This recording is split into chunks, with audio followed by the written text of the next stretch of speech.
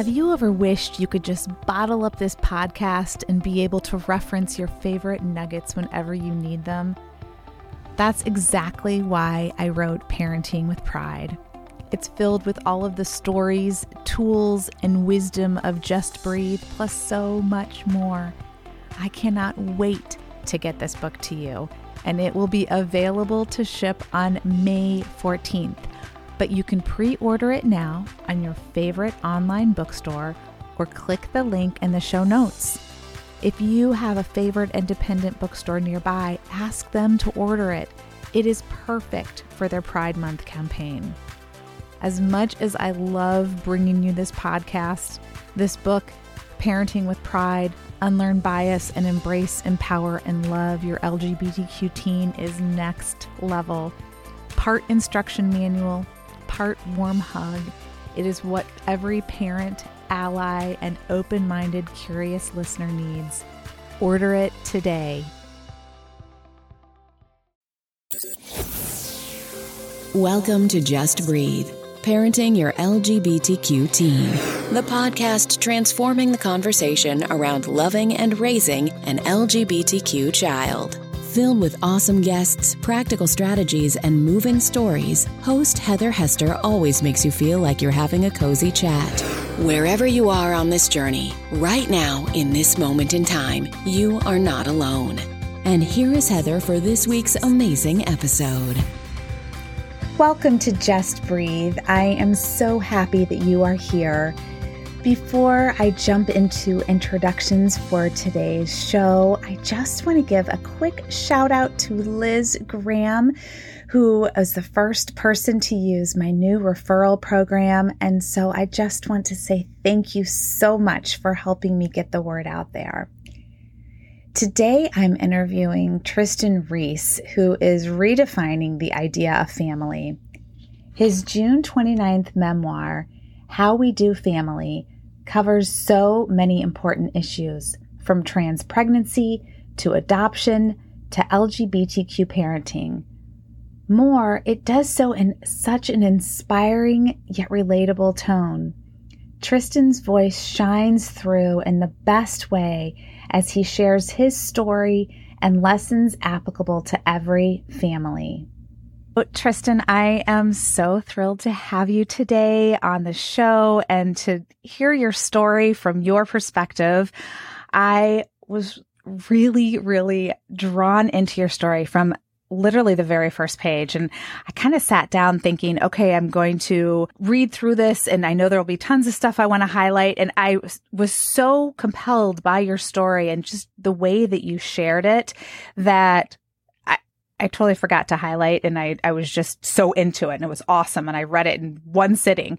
And what I found, you did this really beautiful thing where it's both captivating and it shares this really extraordinary story. But what you do by sharing that story with such vulnerability and openness really helps make it ordinary, right? And it's just this cool thing that you do. So I would really like to start right at the beginning of the book.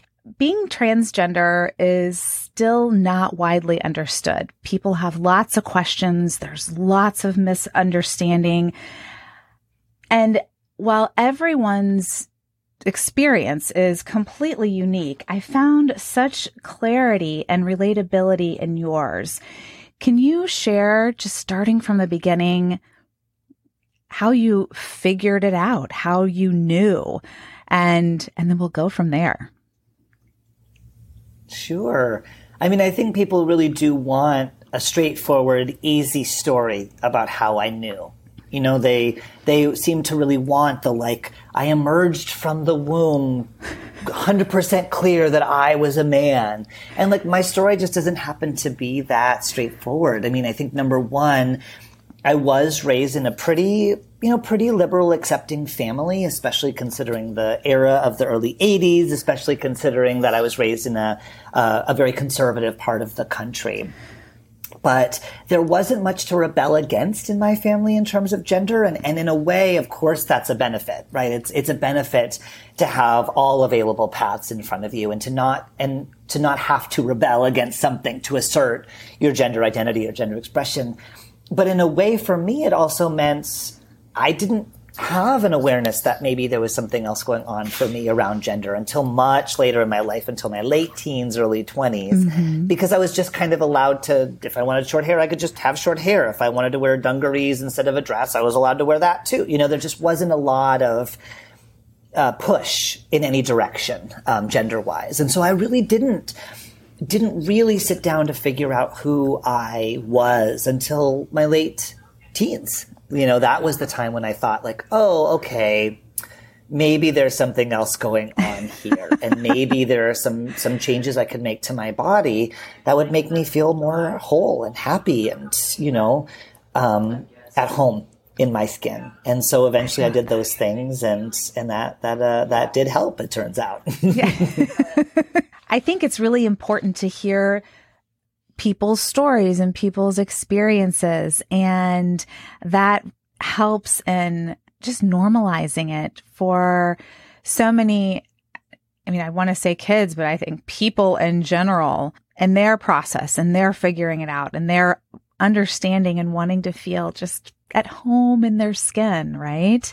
Your early career was with the National LGBTQ Task Force, right? I'm wondering how your work there prepared you for all of your journeys in your early 20s, and then once you met Biff, and all of your journeys and adventures that the two of you have had.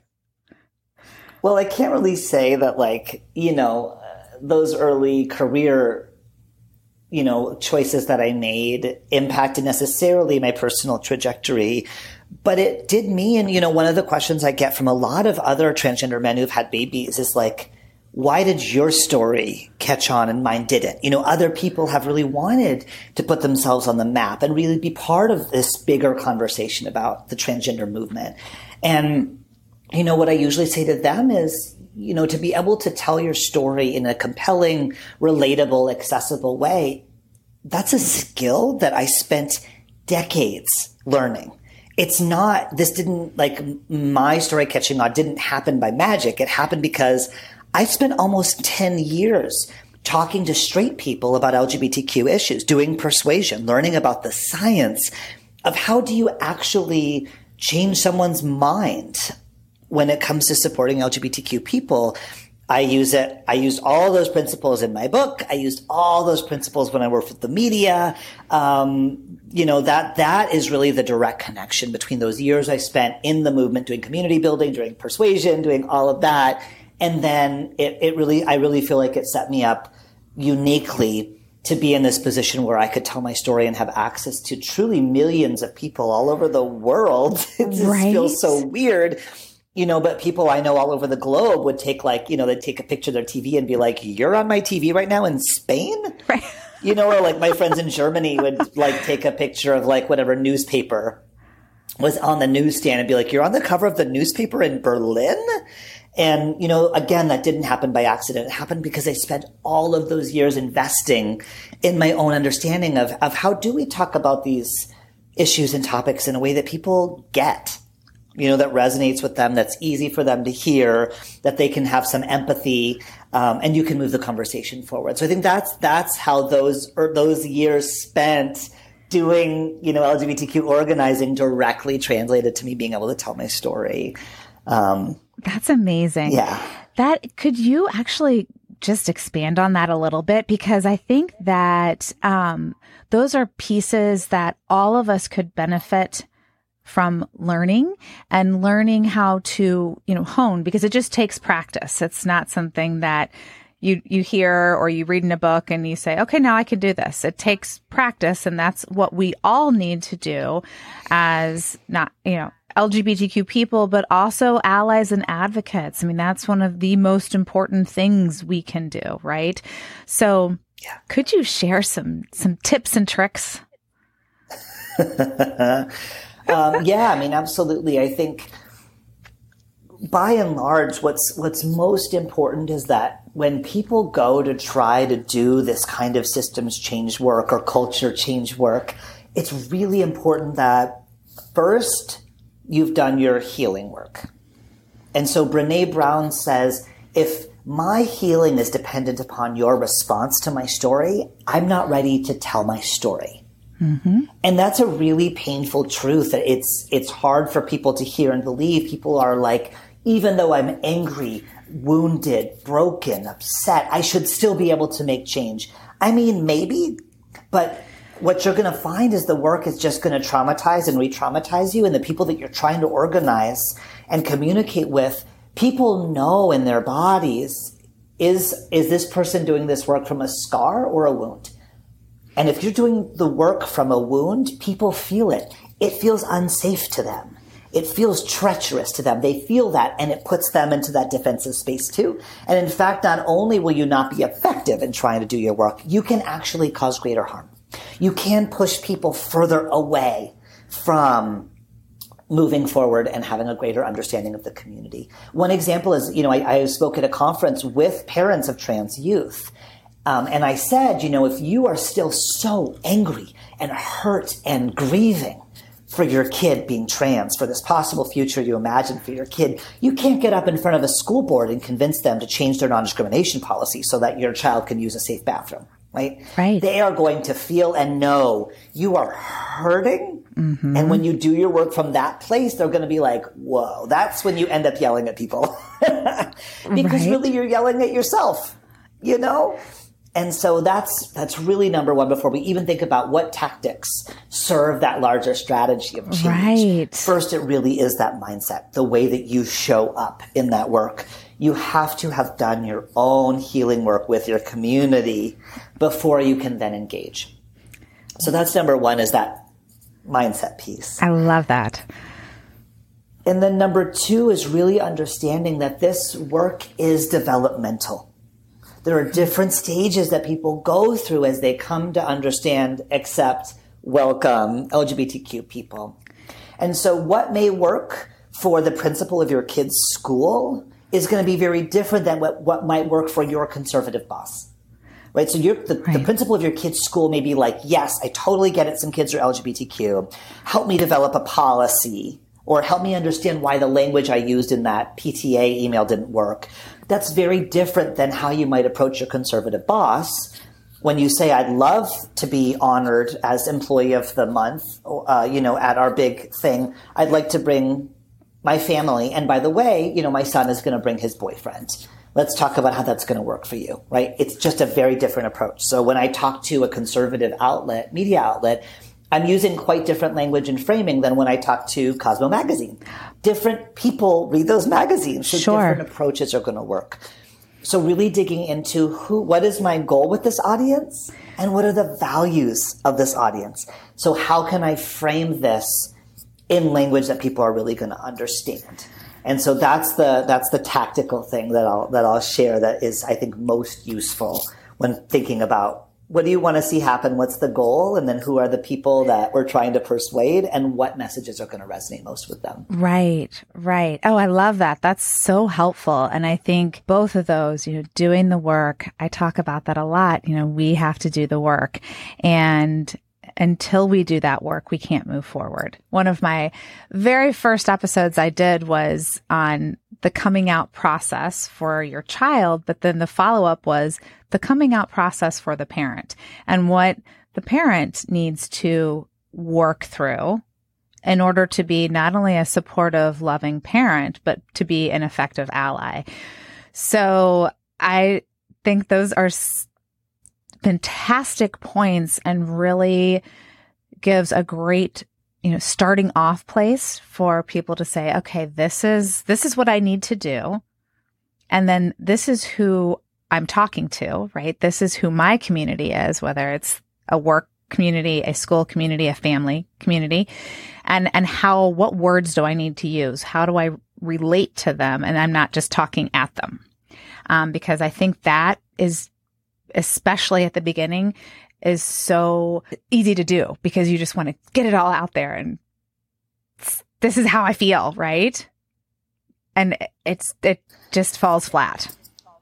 Yeah. And you love your kids. And so just you loving your kids is enough for you to make it past whatever kinds of internalized bias, assumptions, stereotypes, fears you might have. That'll get you through. Guess what? Your boss doesn't really care about your kids, not to be mean to your boss or whatever, but that's not going to be enough to be able to just say, but it's the right thing to do. My kid is LGBTQ, so I want us to have an LGBTQ working group to look at our policies and practices, look at our staff from the community feeling included. They don't care that it's because you're a kid. I mean, maybe they do. I'm not trying to be mean to bosses, but you have to figure out maybe for them, it is going to be a little bit more of a business decision. Right. If you say, I'm motivated to look at this because my kid is LGBTQ and doing some more research, I think there's actually a really strong business case to be made for having this kind of working group. Maybe it is a business case. Maybe it's about a culture of belonging. Maybe it's about people doing work effectively. I work a lot with very mainstream big corporations. And often I say being able to do culturally competent work means that you remove the distractions of bias and people can work more effectively and more efficiently. Great. That makes sense to them. They're like, that sounds good. I do not want my workers to be distracted, you know? And thinking that it's not about selling out. It's about how are you framing the work so that it's going to make sense to the people you're talking to. That's awesome. That is really so helpful. And you say it, I think this is why people think it's so easy, because you say it in a way that makes it sound like it's so easy. And there is, like you said, there is a lot of work and practice that goes into being able to present in this way where it just is like, this is what you do. And this is who where you need to go to find the information or what you need to practice, what you need to work through, all of that. So thank you for sharing that. I really appreciate it. I want to just dip into your book a little bit. I don't want to ruin it because I want everybody to read it because it is such a phenomenal read. But almost every chapter of your book has a section at the end called Notes from Life in Our Family. I loved these because they were super, super helpful. They were topical, but they were just quite educational. And again, written in a way that anyone can understand them, where no matter where you are on this journey, there's going to be a light bulb moment for you. And I found that in the very first chapter, I think it was the How We Do Love, you had the whole section on understanding trans language, which I've read a ton on this, and I just thought this was so well done and written in such a great way, because I think a lot of parents, allies, advocates are like, we want to do the right thing. We want to understand. And there's this whole scurrying of oh my gosh, this is so scary. And we don't want to be offensive. And I just have to read your very ending paragraph, if you don't mind, from this, because it is perfect. So you say, your goal when learning these concepts should never be to know everything.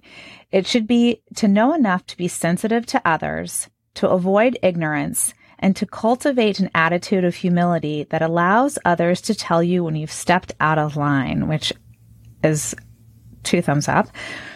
As my mentor, Beth Zemsky, am I saying her name right? Okay, good. Says, allyship is the ability to view the world through multiple lenses. And learning about those who are different from you is a great way to sharpen that lens. Most everyone wants to, I say that's very sweeping generalization, but I like to think that most people want to do the right thing and to learn and to understand. And I just thought this section in particular was so super helpful. But I will say that all of these, and I'm curious what your hope was in creating these sections at the end of your, each chapter, which was really a part of your story. And then you had this great educational piece. Yeah. I mean, the goal was exactly what you just said. It was to have people understand in as accessible language as possible some of these concepts that can get very heady and theoretical and didactic. We love words in the trans community, and sometimes things can get extremely complicated. And people are using words like cis heteronormativity, and I have to tell trans people, other trans educators, I'm just like, no one knows what that means. Right. And if you're only speaking to people within the trans community, that's great. We need people doing work in the trans community. Use all the fancy words you want. That's fine. And if you're trying to be accessible to a wider audience, you have to understand, maybe not accept, but at least understand that most people have not spent any time thinking about this. Right. And so getting this information in a shame-free, accessible way, that's how we get people to the place we need them to be in order to do more effective work and not step in it quite as much. So that was really the goal there. And I was reluctant to do anything that felt like teaching or preaching or advice, anything like that. I was like, oh God, who am I to say, do this or do that? But my publisher was like, no, you need to tell people to do this or do that. People are open to hearing it. So I was like, oh, okay, we'll see. So we'll see if if anyone. I am here to tell you that I thought it was quite helpful, and it made it for a really lovely balance. So, from reading, a chapter of your story and then going into this, and it's not long. It's really, 2 or 3 pages max, right? But it is like this perfect amount of teaching and education that so many of us want. And I think that's the biggest thing. There's fear exists and ignorance exists because the information isn't readily available or readily accessible. So by doing this, you've done people a great favor and a great service, to say, here it is. So you understand better, so you can practice this, and just, kind of reminding everyone, it takes practice. Nobody's perfect, but you have to start somewhere with it, right? Yeah. I mean, it's like Brene Brown says, like, let's be like awkward, kind, and brave, I think is what she says. And people will say like, oh, but it's so awkward. Yeah, totally. Let's get awkward. Right. Or I did my consulting firm, we hosted a land acknowledgements webinar, right? So we had an Indigenous person come and do this amazing training on how you can build more intentional, deeper relationships with Indigenous communities and nations. And, so many of the things in the chat were like, oh, it feels so awkward to approach someone in this way. And so I passed that question on the facilitator, and they said the same thing. I was like, great, get better to be awkward and try than to either not do anything at all or to really step in it, And so I tell people, like, it can be awkward to say to your kid, even, I really want to be a fantastic ally to you. Like, I don't want to go overboard, but I also don't want to go underboard. So, like, how am I doing? It can be awkward to ask. And also, like, let's be humble. Let's say I don't know all the things. I'm trusting you to tell me how I can do and be better. And I'm going to proactively seek out opportunities for you to tell me. I know that there's a power differential here that may prevent you from coming to me and really saying, Mom, I need you to chill out. Like, stop with the P flag thing. We don't need a rainbow flag in front of our house. Right.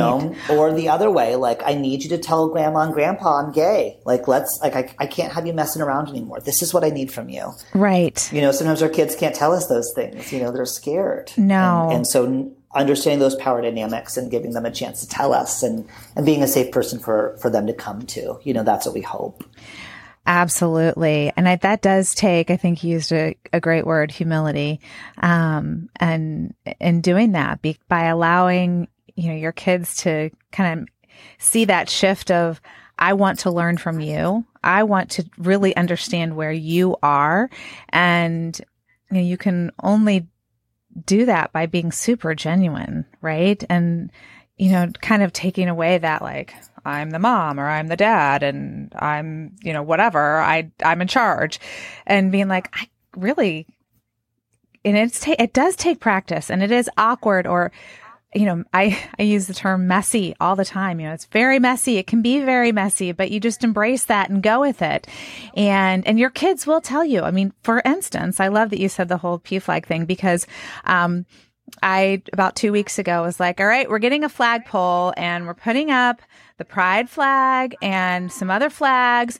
And, my son's at NYU. My daughter's going to Michigan in the fall. I'm like, we've got a lot of flags and this is exciting. And my daughter was like, Mom, we live on the corner of, that's kind of a busier street.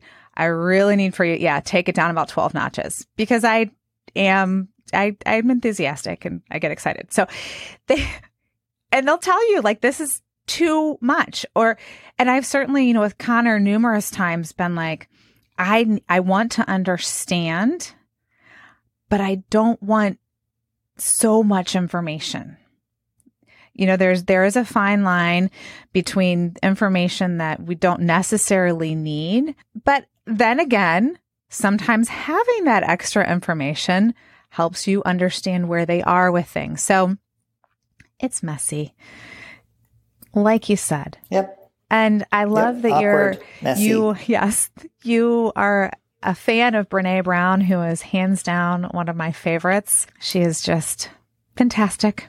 So cool. Me too. I told my agent, like, that's my dream is to be on Brene Brown's podcast. So could you all work on that? Yes. Oh, for sure. Yeah. You need to be on there. And she is such a great interviewer. Oh my goodness. I love listening to her podcasts. She's so fun. So fun. Well, yeah, you need to be on there. Got to see what we can do about this. Well, from your words to whomever's right. ears. We're just going to throw this out to the universe or manifest this, right? That's right.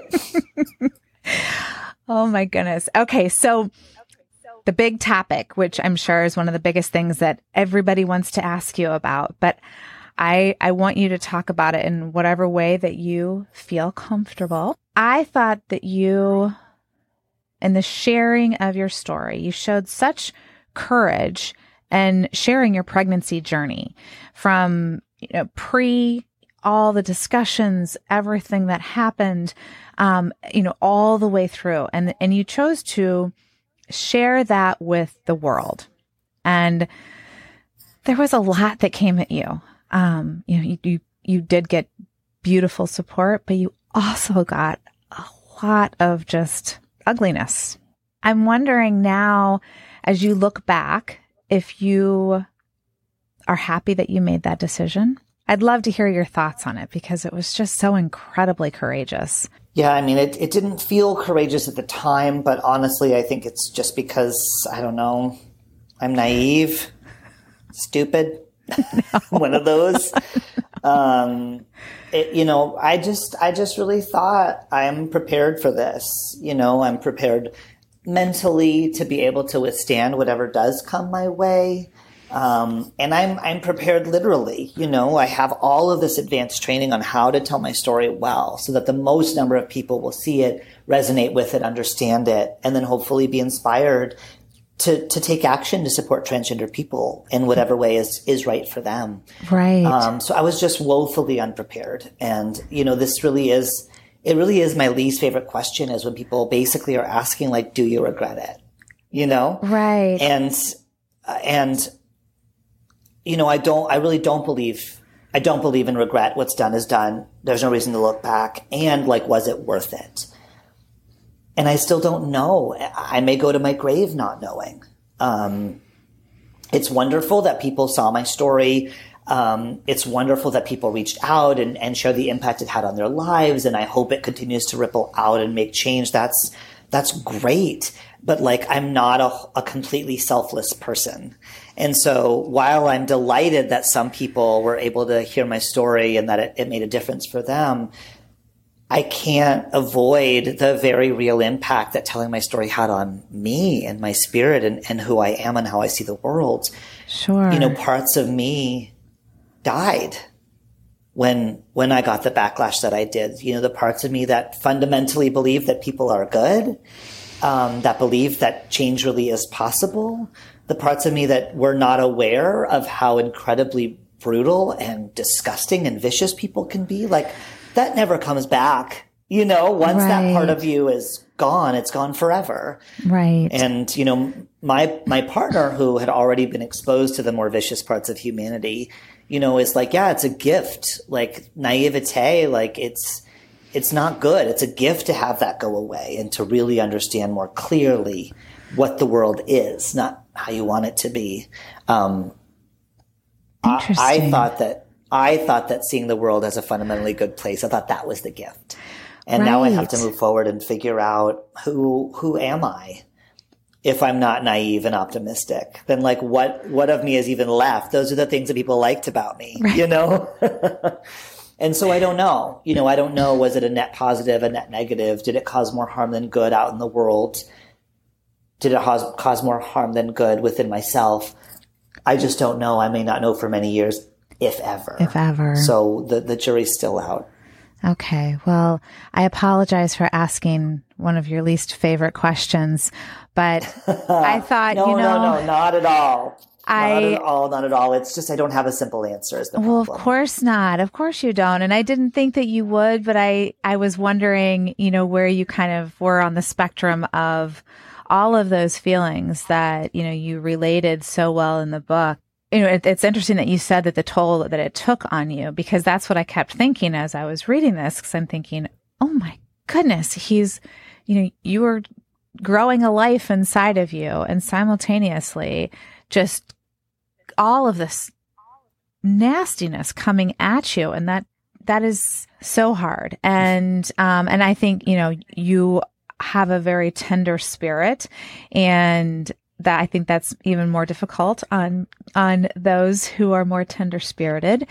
And, so I am sorry that I asked the question, but I also, I think it's important for people to hear how their words affect people. I used to be in an accountability group with this woman who I said, words can't hurt. Words can't hurt. And I remember thinking, well, that's the dumbest thing I've ever heard. Of course, words can hurt deeply. And it doesn't matter who they're from. I guess I just wanted you to know that your courage, your vulnerability, and I think there is a very tender spirit still there. So I don't think you lost all of it. Well, thank you. I know Biff says I like the you now even more than the you from before. And there's a poet that I really love that I actually met on Instagram of all places. And this person is both a visual artist and a writer. And there's this incredible, I'm a part of their Patreon, community. And so I get something every month from them. And they, had this beautiful thing that they sent out, this beautiful illustration where, if you can imagine, there's like a before and there's an after. And in the before, there's a big blue circle that is safety. And then there's like a little tiny orange circle that's like unsafe. And then the after is like there's a big orange circle that says unsafe and a little tiny blue circle that is safe. And it's like before and after. And I was like, oh, yeah. It just hit me really deeply that before this happened, the world felt really safe to me. And of course, that's a function of my privilege. And of course, theoretically and ideologically and certainly in my values, I understood that that's not true for everyone, but it was true for me. And then after what happened with me telling my story, it was like unsafety was everywhere. And there were only little tiny pockets of the world that were safe. But then accompanying, there was this little poem that they'd written, that really said, I love how openly you stepped into things before, and I love how careful you are now. And then at the very end, the poem says, did you catch that? I love how you are now. I love that. And of course it wasn't written for me. It was just like a poem they wrote. But it had never occurred to me to love how I am now and to I guess not to stop grieving for who I was, but what are the benefits of being careful and keeping myself safe and understanding that, yes, the world is not safe and maybe that's okay. Right. That they're both okay and that you can have love for how freely you were before something happened, and you can also have love for how careful you are now. Right. It was really profound for me to get this little note from them in the mail. I have it up next to my desk where I work all day, every day, to try to remember to have love for who we are now. Absolutely. Absolutely. I think that is a gift, and it's one of those right? It doesn't have to be one or the other. It's and just learning to embrace both of those and knowing that, grieving what was is a process that there isn't a time frame on, and embracing, kind of stepping into the very clinical term that my therapist and I use, your you-ness. It's super technical.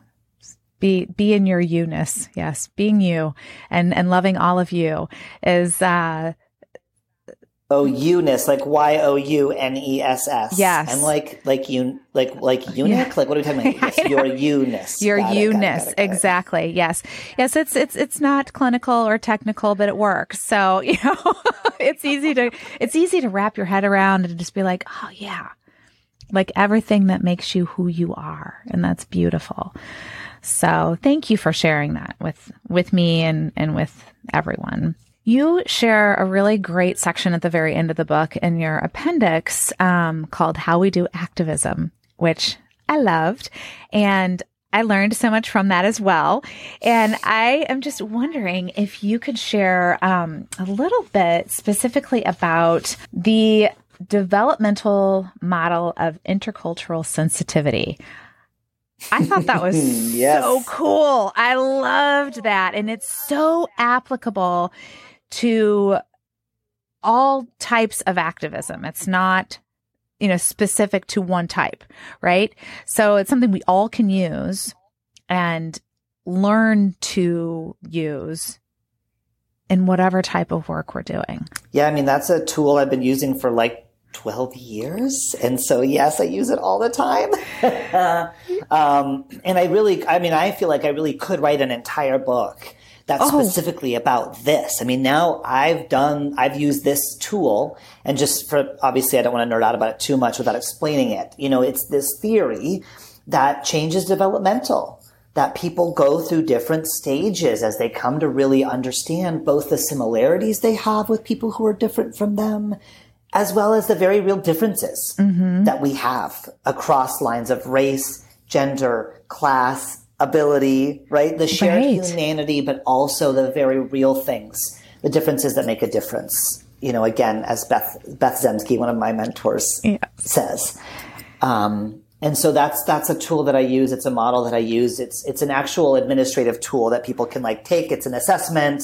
You get a coach. Someone goes through it with you. Okay. So I've done now just dozens of those. And so, I love that tool. I love that model. I could nerd out about it forever. Oh, I'm sure. But they were like, could. okay, let's just throw it at the end somewhere, And of course, here's me. Let's talk about this because it's so fascinating.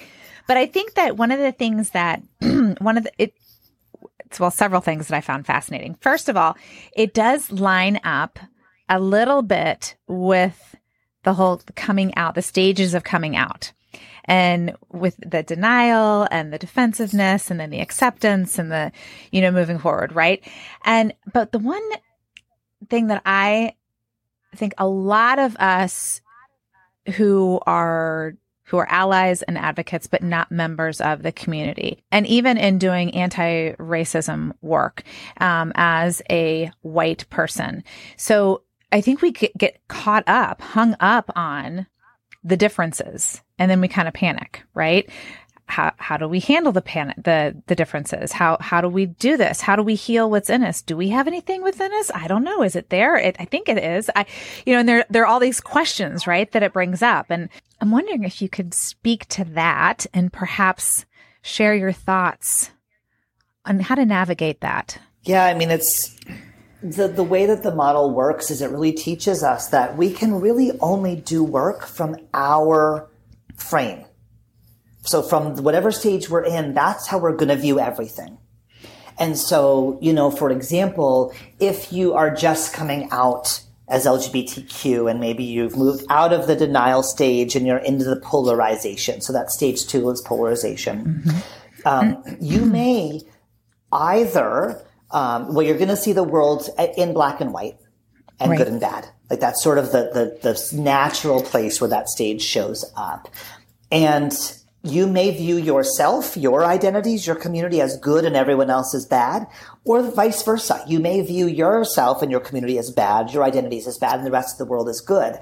Right? And we're seeing this already show up as we do every single year that Pride comes around. Should we allow, quote unquote, allow drag queens and the leather community to be at Pride?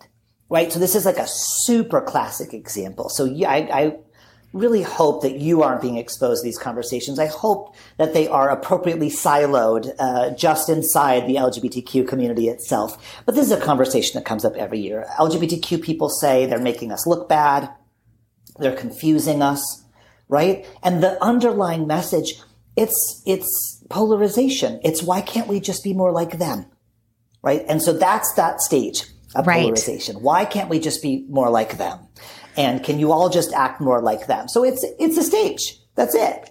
And hopefully people eventually find people who are not in that stage that can pull them forward. Or the opposite, which is like, you'll see, I'm sure that you are seeing posts on social media that like when you say LGBTQIA, the A is not for ally, right? That's polarization.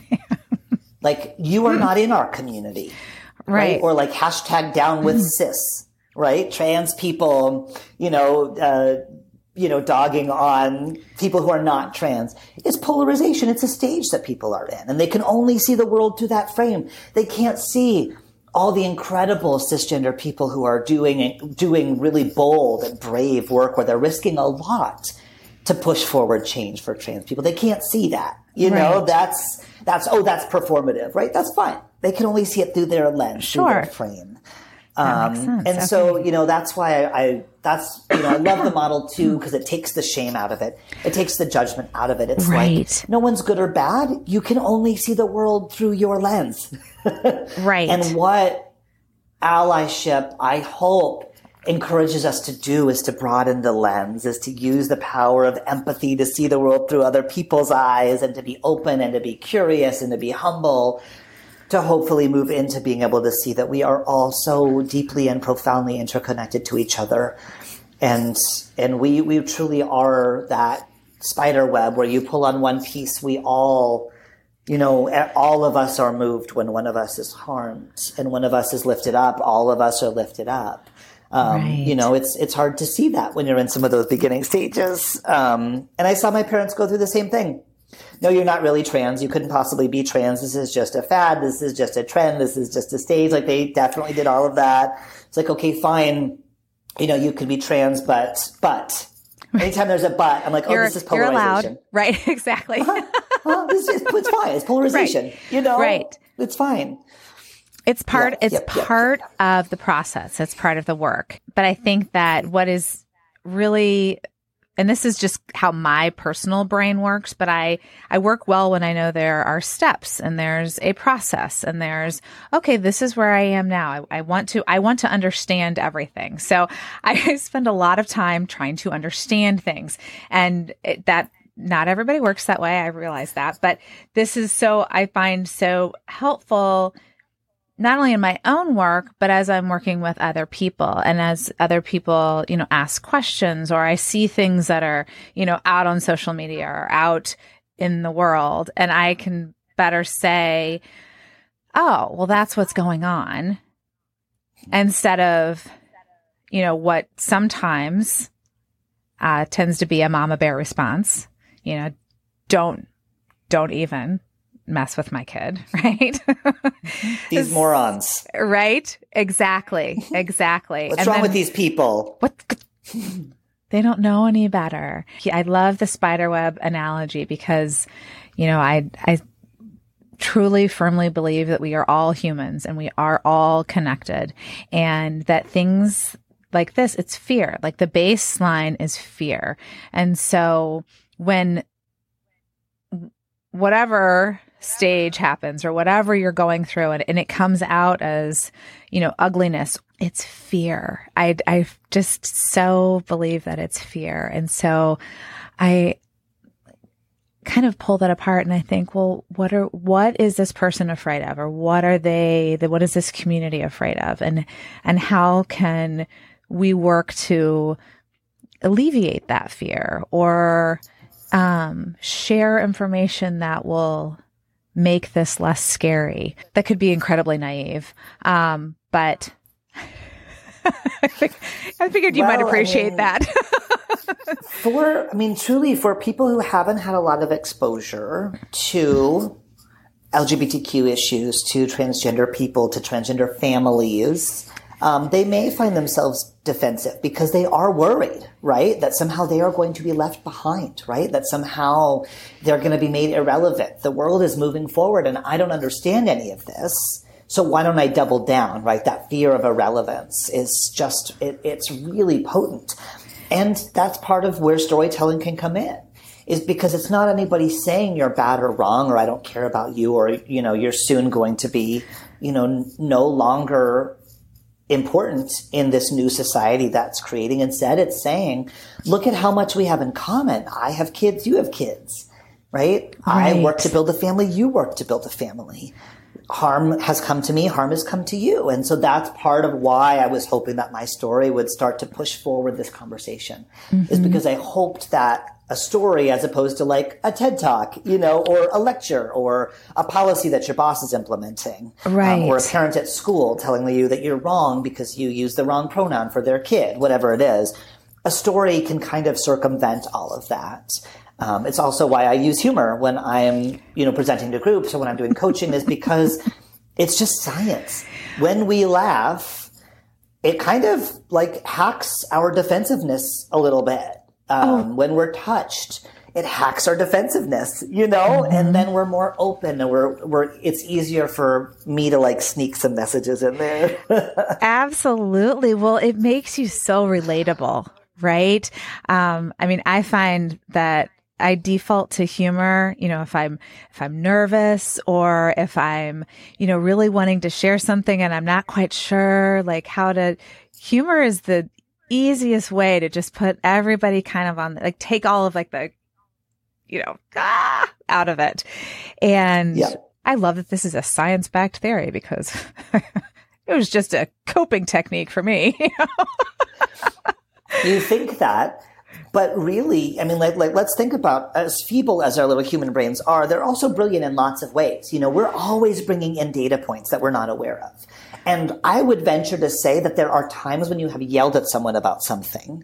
And there are times when you've been self-effacing or made a little joke at your own expense or at someone else's expense, but in a loving way. And your body has felt, oh, this is easier. This is more effective. Oh, let's do this more. So you say, oh, I don't know.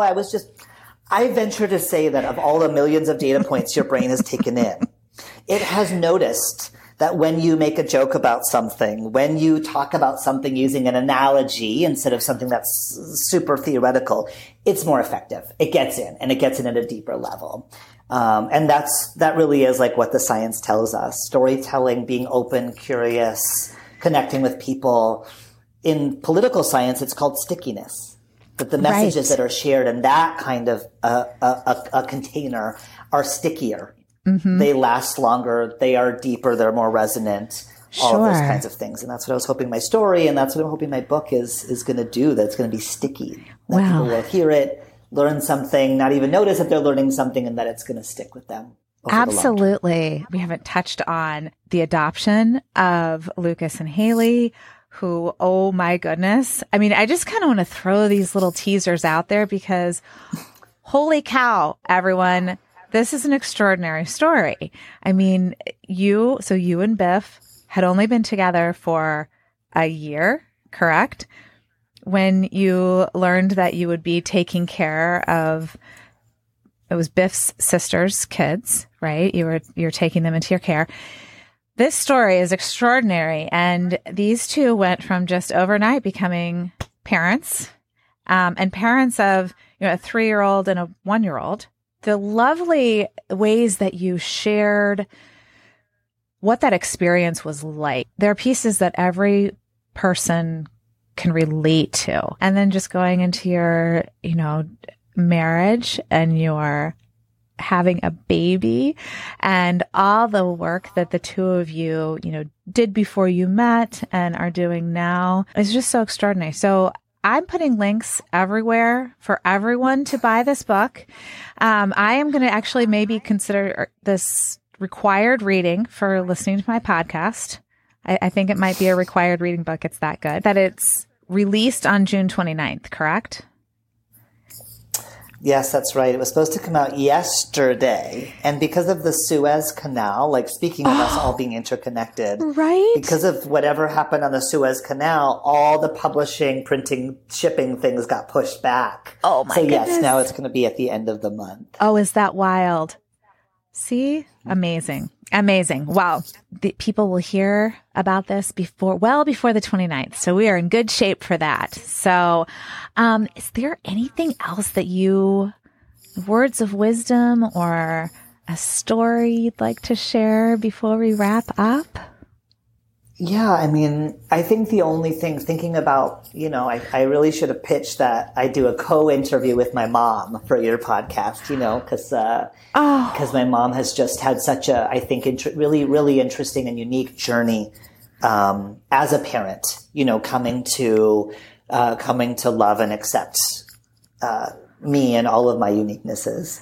Absolutely. But I think really what I learned in our relationship is, for the parents of LGBTQ kids, your process, your healing, it matters so much. And it's not your kid's job to support you through it. Like, you need other grown-ups to support you through it. Even if you see your kid as super mature, even if they are legally an adult, don't put that on them, because I think that was the hardest part for me, was to be expected to carry that burden for my mother while she was going through her own stuff. And, she kept saying, well, I just don't understand. And, I had brothers growing up, and I wanted to do the boy thing because I didn't want to be a boy. And I'm like, good for you. Like, right. This isn't about you.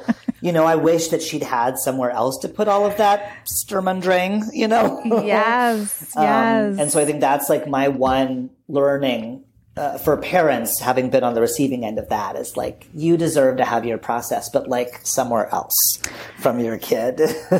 Yes. And I think the other thing is, and this is in the very, very, very end of the book in the acknowledgments, I do acknowledge my parents, and specifically my mom, and specifically for, I said, I'm going to be talking about you in the book. Do you want to read any of it? And she said, no, it's your story. And I think there's something really beautiful and profound about a parent really letting go of what does the way that my kid sees the world and the way the world sees my kid, what does that reflect on me? And at what point does that just get to be their story? And I really love that she didn't want to censor me and didn't want to say, well, that's not how I remember it. She really just said, it's yours. It's yours to tell however you want. And I think that was just so beautiful and freeing and profound. And I think that any parent could learn from my mom in understanding that the world may reflect what your child's journey is on you, and you don't have to take that on. Right. Right.